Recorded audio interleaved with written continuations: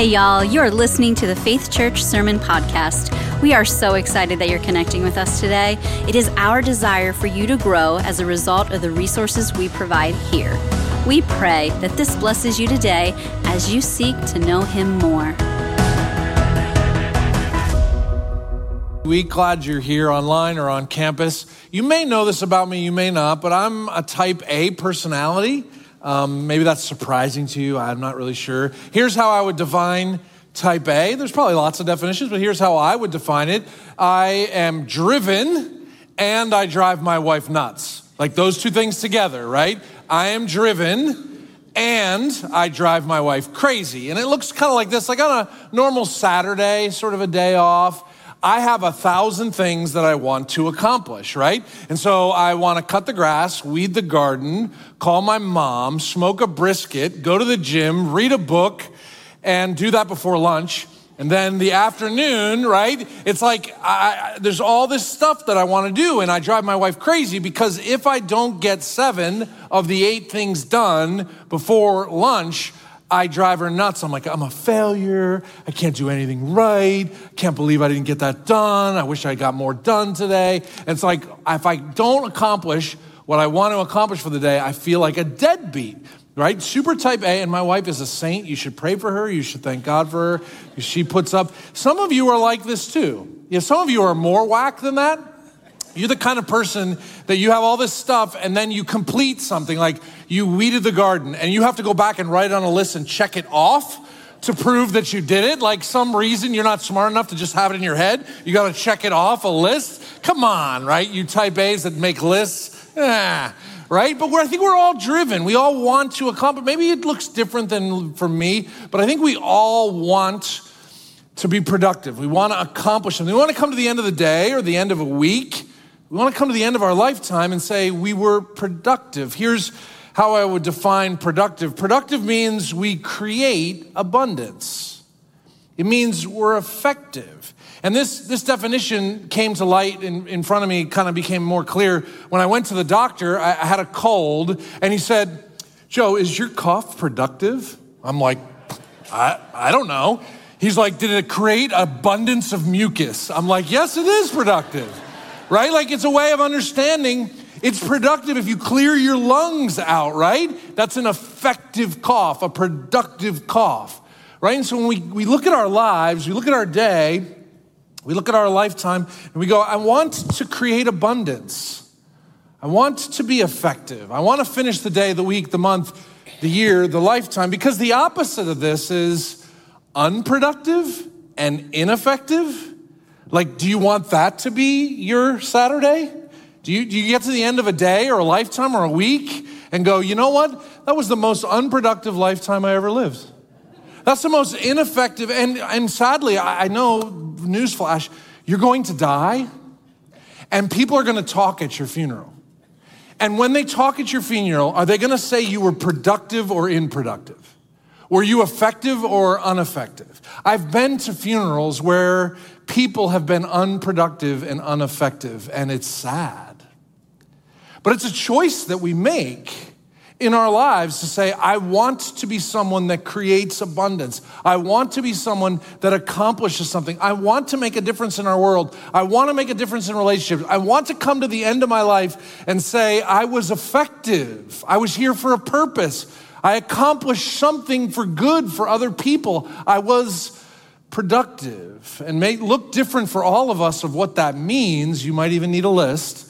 But it might look different, but I think it's what we all long for and want in our lives. So we've been working our way through the book of Titus, this book in the Bible that's written by Paul to a younger leader. And we're looking at asking, what's it look like to be a credible Christian? Because if Jesus really lived, and if he really died, and if he really rose again from the dead, if Jesus really lives inside my heart, and I believe he's going to come again and make all things right and new, that when I take my final breath, I'll be in his presence forever. If that's all true, it has to change how I live and act now.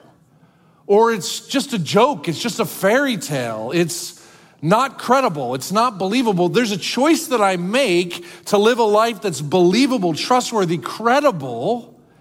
And Paul, as he finishes this letter today, He's going to add to that list of credible things we can do.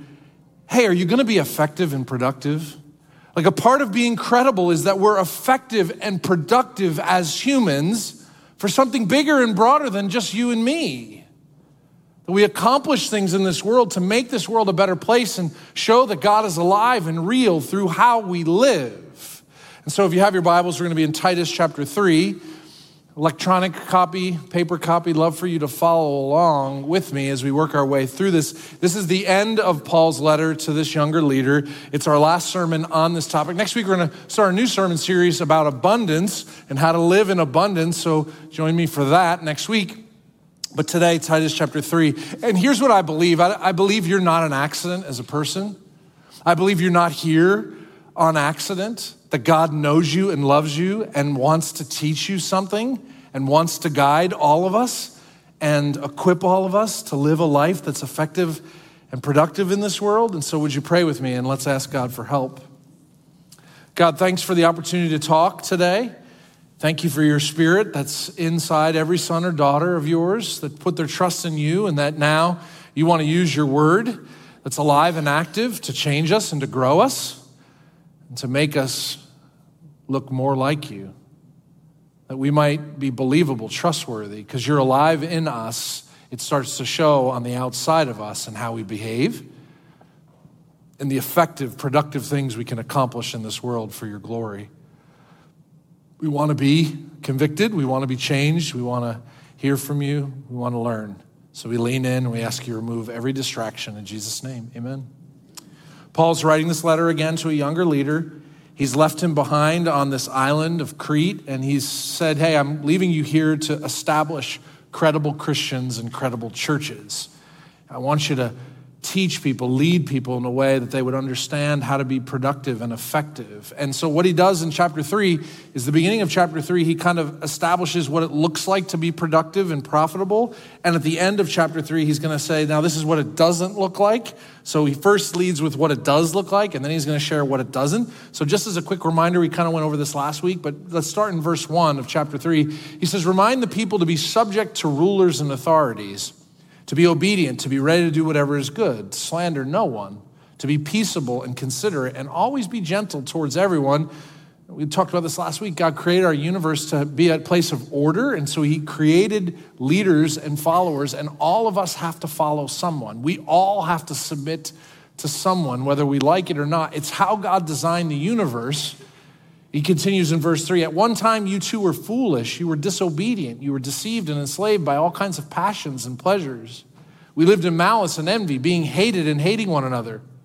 But when the kindness and love of God our Savior appeared, he saved us, not because of the righteous things that we had done, but because he was merciful. He saved us through the washing of rebirth and the renewal of the Holy Spirit, whom he poured out on us generously through Jesus Christ our Savior, so that having been justified by his grace, we might become heirs, having the hope of eternal life. God's been merciful to you and me. I'm a jerk. You are too. And God loves us jerks so much that he's merciful to us and creates a way for us to come back into relationship, not because we deserve that, but because of how great and merciful he is. And because he's been merciful to you, and to me, he wants us to be merciful with the leaders around us, even the jerk boss and the jerk politician. He wants us to show them mercy to prove that he's alive in us. Verse 8, this is a trustworthy saying. I want to stress these things so that those who have trusted in God may be careful to devote themselves to doing what is good. These things are excellent and profitable for everyone. God rescued you, changed you, he lives inside you. He's supposed to make a difference. It's supposed to impact how you live and think and walk and act. Live today as if Jesus is alive in you and he's going to return. And so this, in Paul's way, is saying, here's how to live a lifestyle that's profitable and productive and effective, verses 1 through 8. Now he switches gears in verse 9 and says, that's how you live productive and effective life. Now here's how not to do it, verse 9.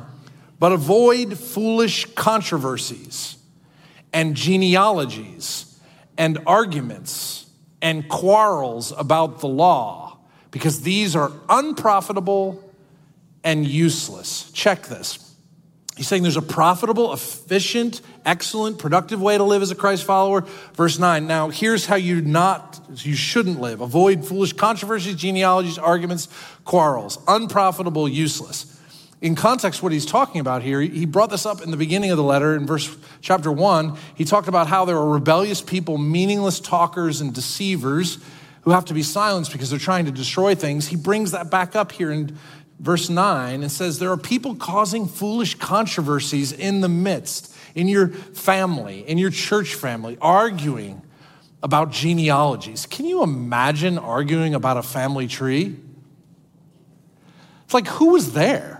Right? Like you look back on a family tree and like nobody was there, right? So we're sitting here arguing, no, Aunt Matilda said this and like what? He's looking back over centuries with the family of God and saying, people are arguing about family trees. They're causing controversy and quarrels over insignificant things. They're causing drama. Talking about irrelevant, non-important, no big deal things within the church, and it's causing disunity and distraction. And this doesn't mean that it's not a place to have healthy dialogue and disagreement. That's not what he's talking about. He's saying these people are nitpicking. They're looking at certain things and situations in the family of God and dividing over family trees. He's like, this is not profitable. And it would be like in our modern day today at our church, somebody going, I can't believe they give out free coffee. I don't like the taste. I wish they would use my coffee, not theirs. Like, why don't they have more syrups? Like, just foolish, stupid stuff. It's, hey, I think our pastor's too Democratic. I think our pastor's too Republican. I think our pastor's too liberal. I think our pastor's too conservative. I think our pastor's woke, right? Like, it's all these little things that people start talking about, whispering about, meaningless things just to cause drama, just to cause problems. The music's too loud. The music's not loud enough. The music needs more Holy Spirit. There's not enough Holy Spirit. So all this meaningless, trivial garbage. He says, avoid foolish controversies and genealogies and arguments and quarrels. Why? Because these things are unprofitable and useless in the family of God. So I get your point, Paul. You're like, avoid drama in church. Got it. But he takes it a step further, which shows there's something serious going on here. He says in verse 10, warn a divisive person once. The word divisive means someone who's contentious and builds little factions, groups. This is more than just a person going, the music's too loud, the coffee's not good, right? They're building like a little entourage, a little squad of people. They're trying to build a group of following. A posse of people who are divisive and factious and contentious. Starts with one person complaining, and now a group starts to grow and begins to disrupt and divide the family of God. He says, avoid these types of people. Warn a divisive person once, verse 10, and then warn them a second time. And after that, have nothing to do with them. Like, whoa, this little drama talk you're having, Paul, with Titus is a pretty big deal. Like, warn them once, tell them twice, and then have nothing to do with them? It's pretty serious. What he's talking about isn't just a little drama. He's like, no, in love, talk to that person because they're arguing and nitpicking and causing problems. Warn them once and actually try to warn them again. But if they're not willing to listen to you, get away from them. Have nothing to do with them. It reminds me of Jesus in Matthew chapter 18 saying, hey, when someone does something sinful, go talk to them in love and warn them. And if they don't listen to you, take some other people with you. And if they don't listen to them, like you should have nothing to do with them anymore. Like there's something serious going on here. Have nothing to do with this person. And then in verse 11, it gets worse. You may be sure that such a person causing drama is warped and sinful. They're self-condemned. Meaning they've been warned, they're making drama, they're nitpicky, they're controversy, they're arguing foolish things. You warn them, then have nothing to do with them. They refuse correction, they have no excuse. Their lifestyle, like get away from them. He's making this serious and going, what people do when they act this way is gonna rub off on you. If you don't treat this seriously, it's gonna impact them negatively and it's impacting you negatively. And so I want to summarize all of Titus 3 because it's this idea of profitable, effective. In Titus chapter 3, he starts with this whole conversation about being productive. He says, submit to authority. You want to live a productive life? Realize that God designed this world for you and me to live under authority, not based on whether you respect the person in authority, but he designed the world where we submit to good leaders and not so good leaders, because in doing that, we show we trust a God who's bigger than all of that. Submit to authority and remember God's mercy. If you want to live a productive life, remember that God has been merciful to you while you were a jerk. And so be merciful to others who are jerks too. In that productivity, you live a life that shows he's alive in you and it's productive. And he says, but now you want to know how to live unproductive? Participate in drama. And you're like, really? How I live an unproductive, ineffective life is participate in drama? Like, is it really that big of a deal? He's like, yeah, it's a big deal. You want to live an unprofitable, ineffective life, participate in drama. And you might go, I don't know if I believe this. Well, let me take you in a little bit closer. You know, all of us have to go somewhere. We have an address, but we don't know how to get there. What do? We put it into our GPS, right? We put it into our phone or into Waze and we type it in and we go, I need to go this place. And it tells us, okay, here's how long it's going to take for us to get there. And we start to drive and everything's going great. And then that red shows up, right? It's like, crud. It was going to take me 10 minutes. Now what happens next? Then the device starts to reroute, right? When you see that come up, you're like, oh, no, like this is going to be terrible. It's supposed to take me 10 minutes. Now it's rerouting and I have to go around and I have to go a different direction. And what's so interesting about using a device like this has probably never happened to you, but when this happens to me, I go, I'm not sure I'm going to follow it. Like I'm staring at red, right? The road is bright red and I'm looking up in front of me and the lights on the cars in front of me, it's completely red. And yet I'm going, you know what? I think I'm just going to go through it. Like I'm not going to reroute. I'm not going to make a different pass. I'm just going to keep, you've never done that, right? My wife and I have this conversation, like every time this happens, we're like, should we leave it or should we not? I don't know. Why do we even open the app if we're not going to use it? But this happens to all of us. And there are times that we think we can just go right into it and it won't impact us.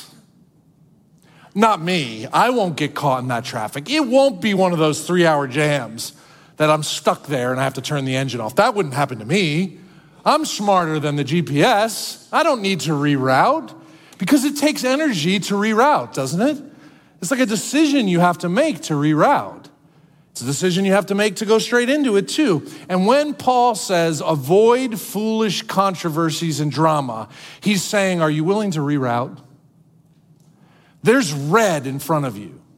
There are people in your life that all they do is spread drama and problems and nitpicky and negative and destructive and gossip and slander.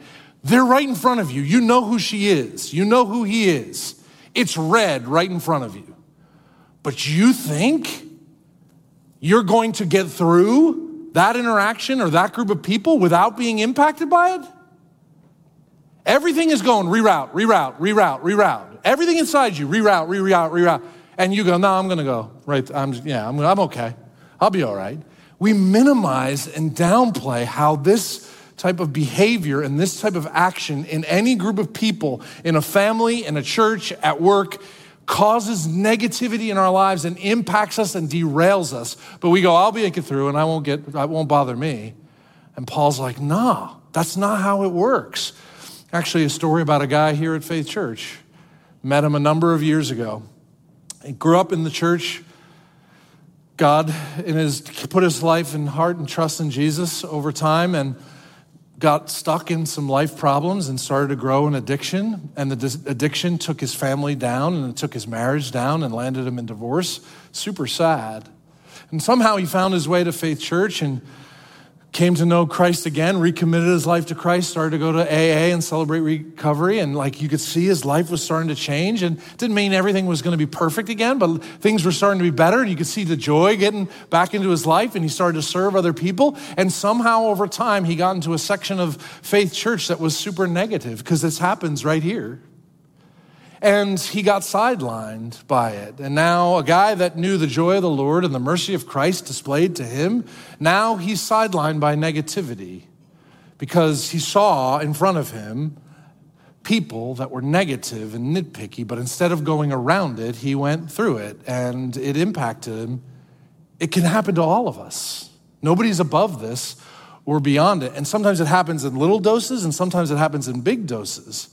But when this stuff happens, you have a choice when you see people, that person, that individual, that group, who you know is causing drama and slander. Because in any group of people, here's why this is important. In any group of people, unity is valuable and it's delicate. And I say unity, I don't mean uniformity. That's not what I mean. But unity is delicate and it's valuable, not uniformity. It doesn't mean that we all have to look alike and talk alike and act alike and agree upon everything. But it does mean that I can choose to live in unity with other brothers and sisters, and I can choose to not live that way. That's a choice that I make. Again, I'm not saying that you can't disagree and have questions and even disagree sharply, but there's a way to do it that's not divisive because unity is both valuable and delicate. I look at our families, right? In my family, in my wider family, there's lots of differences I have from the people in my family, my immediate family and my wider circle of family. But in love, you choose to care for one another even though you have differences. And the things you have in common in your family are more important than the things you have different in your family. And then COVID hits. And how many families of people that we know, maybe yours, that over COVID, masks, vaccines, politicians, families that loved one another are now divided over things that in hindsight, in perspective over years go, wow, we fought at Thanksgiving, or we didn't get together for Christmas, or we didn't see each other for years because of what he thought or what she thought or what he believed or what he believed. Because we didn't choose to love one another at the highest, widest, and our being right was more important than love. And when being right is more important than love, this delicate, valuable unity is destroyed. Is it more important for you to be right or for you to be loving? And again, that doesn't mean that you're not going to have robust debate. You're going to have differences, but there's a way to be respectful in that. So if there's drama ahead for you, reroute. If you're in a situation where you're looking ahead and going, I know that person and that situation and those circumstances, I know what's going to happen. They're contentious, they're gossip, they're judgmental, they're negative, they nitpick, and they're building a group of nitpickers. If you see that and you don't reroute it around it, it's going to impact you negatively. So recognize that. And that's true at home, it's true in your family, it's true at church, it's true at work. Recognize that, because here's the deal. Paul says, bad company corrupts good character. Is that true or not true? Like the Bible says, bad company corrupts good character. Have you found that to be true for you? I know for me, like if I hang out with people that have different values and they're negative, it rubs off on me. So when we see this, why do we think, oh, that won't happen to me? That bad company won't impact me negatively. And we just drive straight into it. And then we wonder why we get corrupted. It's like reroute. See it, recognize it, and go, you know what? I don't want to be a part of that. And again, it doesn't mean you can't disagree. It doesn't mean there's not healthy debate. It doesn't mean you can't make critique, but there's a way to do it in love, right? And so if I want to be right and I'm not loving, I'm wrong. If I need to be right and I have to argue and I have to use whatever I need to get your attention and belittle you, if I'm not filled with the fruit of the Spirit, love, joy, peace, patience, kindness, gentleness, self-control, but I'm right, does that make me right? No way, right? And so even when I disagree, I can do it with love. Even when I debate, I can do it with respect. Even when I totally have a different opinion and maybe have to walk in a different direction, I can do it without hurting you or harming you or belittling you. Drama ahead, reroute. Because here's the thing. There's always more going on than what we see. There's always layers, right? There's always more than what we see happening around us. And so I look at this pretty well-known verse in 1 Peter. Peter says, your enemy, the devil, prowls around like a roaring lion looking for someone to devour. I mean, it's just a true statement. And we hear this and we go, what does that mean? Is it like a cartoon where on every shoulder there's like a devil here and an angel here and the devil's roaring in my ears and telling me to do bad things and I can push that devil down and listen to this one, right? Is it a cartoon? Is it real? Is it fake? What is it? Here's what's interesting to me.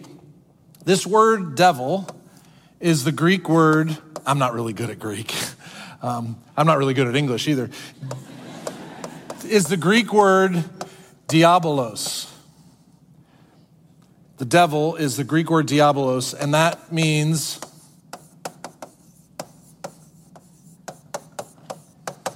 to separate. The devil is a separator. Now, go back to this definition. Your enemy, the separator, prowls around like a roaring lion looking for someone to devour. The separator is at work.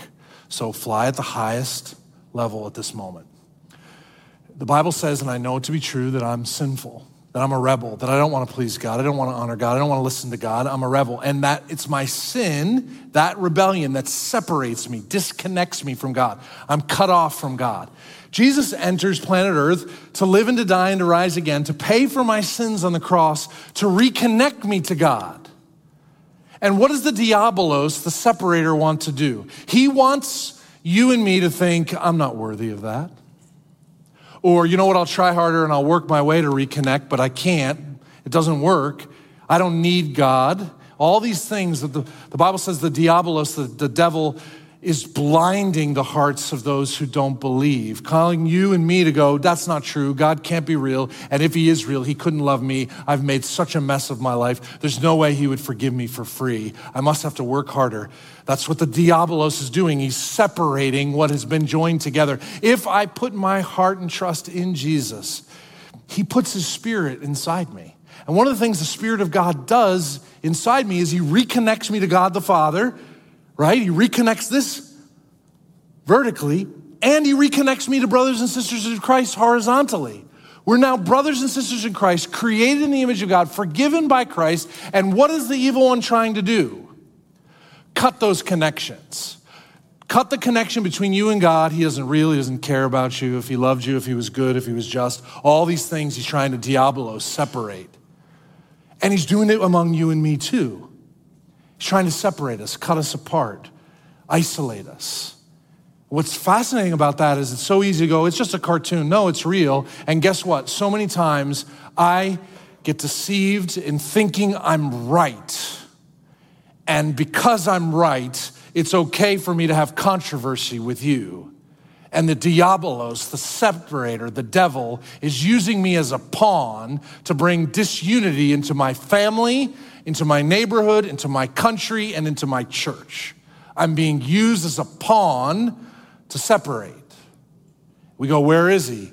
Wow. When Joe is so confident he's right, and he's more confident about being right than he is confident about being loving, and even if he is right, he does it in such an unloving, disrespectful, unmerciful, slanderous, gossipy way that I'm being used as a divider instead of a uniter. And that's not God honoring. And that's why he says, reroute, reroute, reroute. This is not a productive life for you to live. And in every circumstance of your family and workplace and church, you get full of drama and you want to be a part of the problem. You see the red light and you see the people in front of you acting inappropriately and you do nothing about it and you think I can get through it without a problem.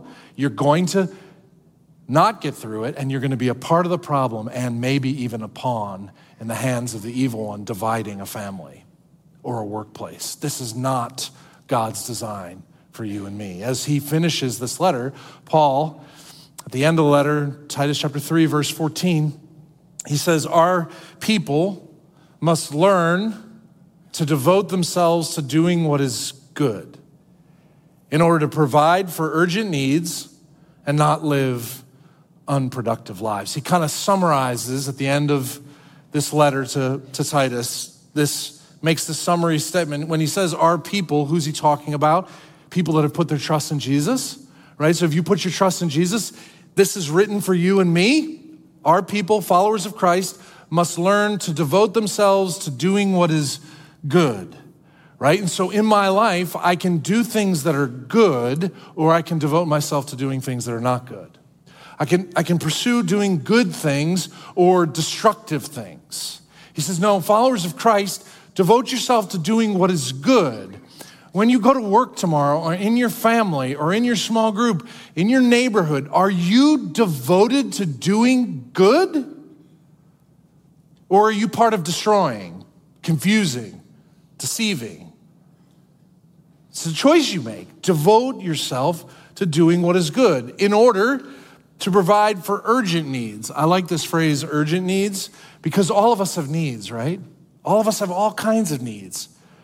But Paul's saying to Titus, there's some urgent needs, and there's a difference between a need and an urgent need. If I have an urgent medical need, I go to a totally different place than if I just have a medical need.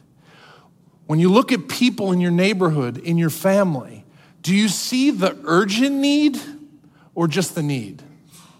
Do you see the problem or the urgent problem? I think when Jesus walked on planet Earth, he saw the urgent needs. It's why Jesus didn't deal with the politics of Rome. It's why Jesus didn't tackle every myth or every false teaching. He saw the urgent need and loved the urgent need. He was able to see that every person was created in the image of God with a soul that would never die. And the reason they were behaving the way they were behaving is because sin was breaking them. And so he saw the urgent need to reconnect them to God the Father as the most important pursuit of his life. When you look at your children, do you see their urgent need or just their need? When you look at your adult children, do you see their urgent need or just the problems they're causing you or the sleepless nights? In your workplace, do you see the urgent needs of the people that work in front of you?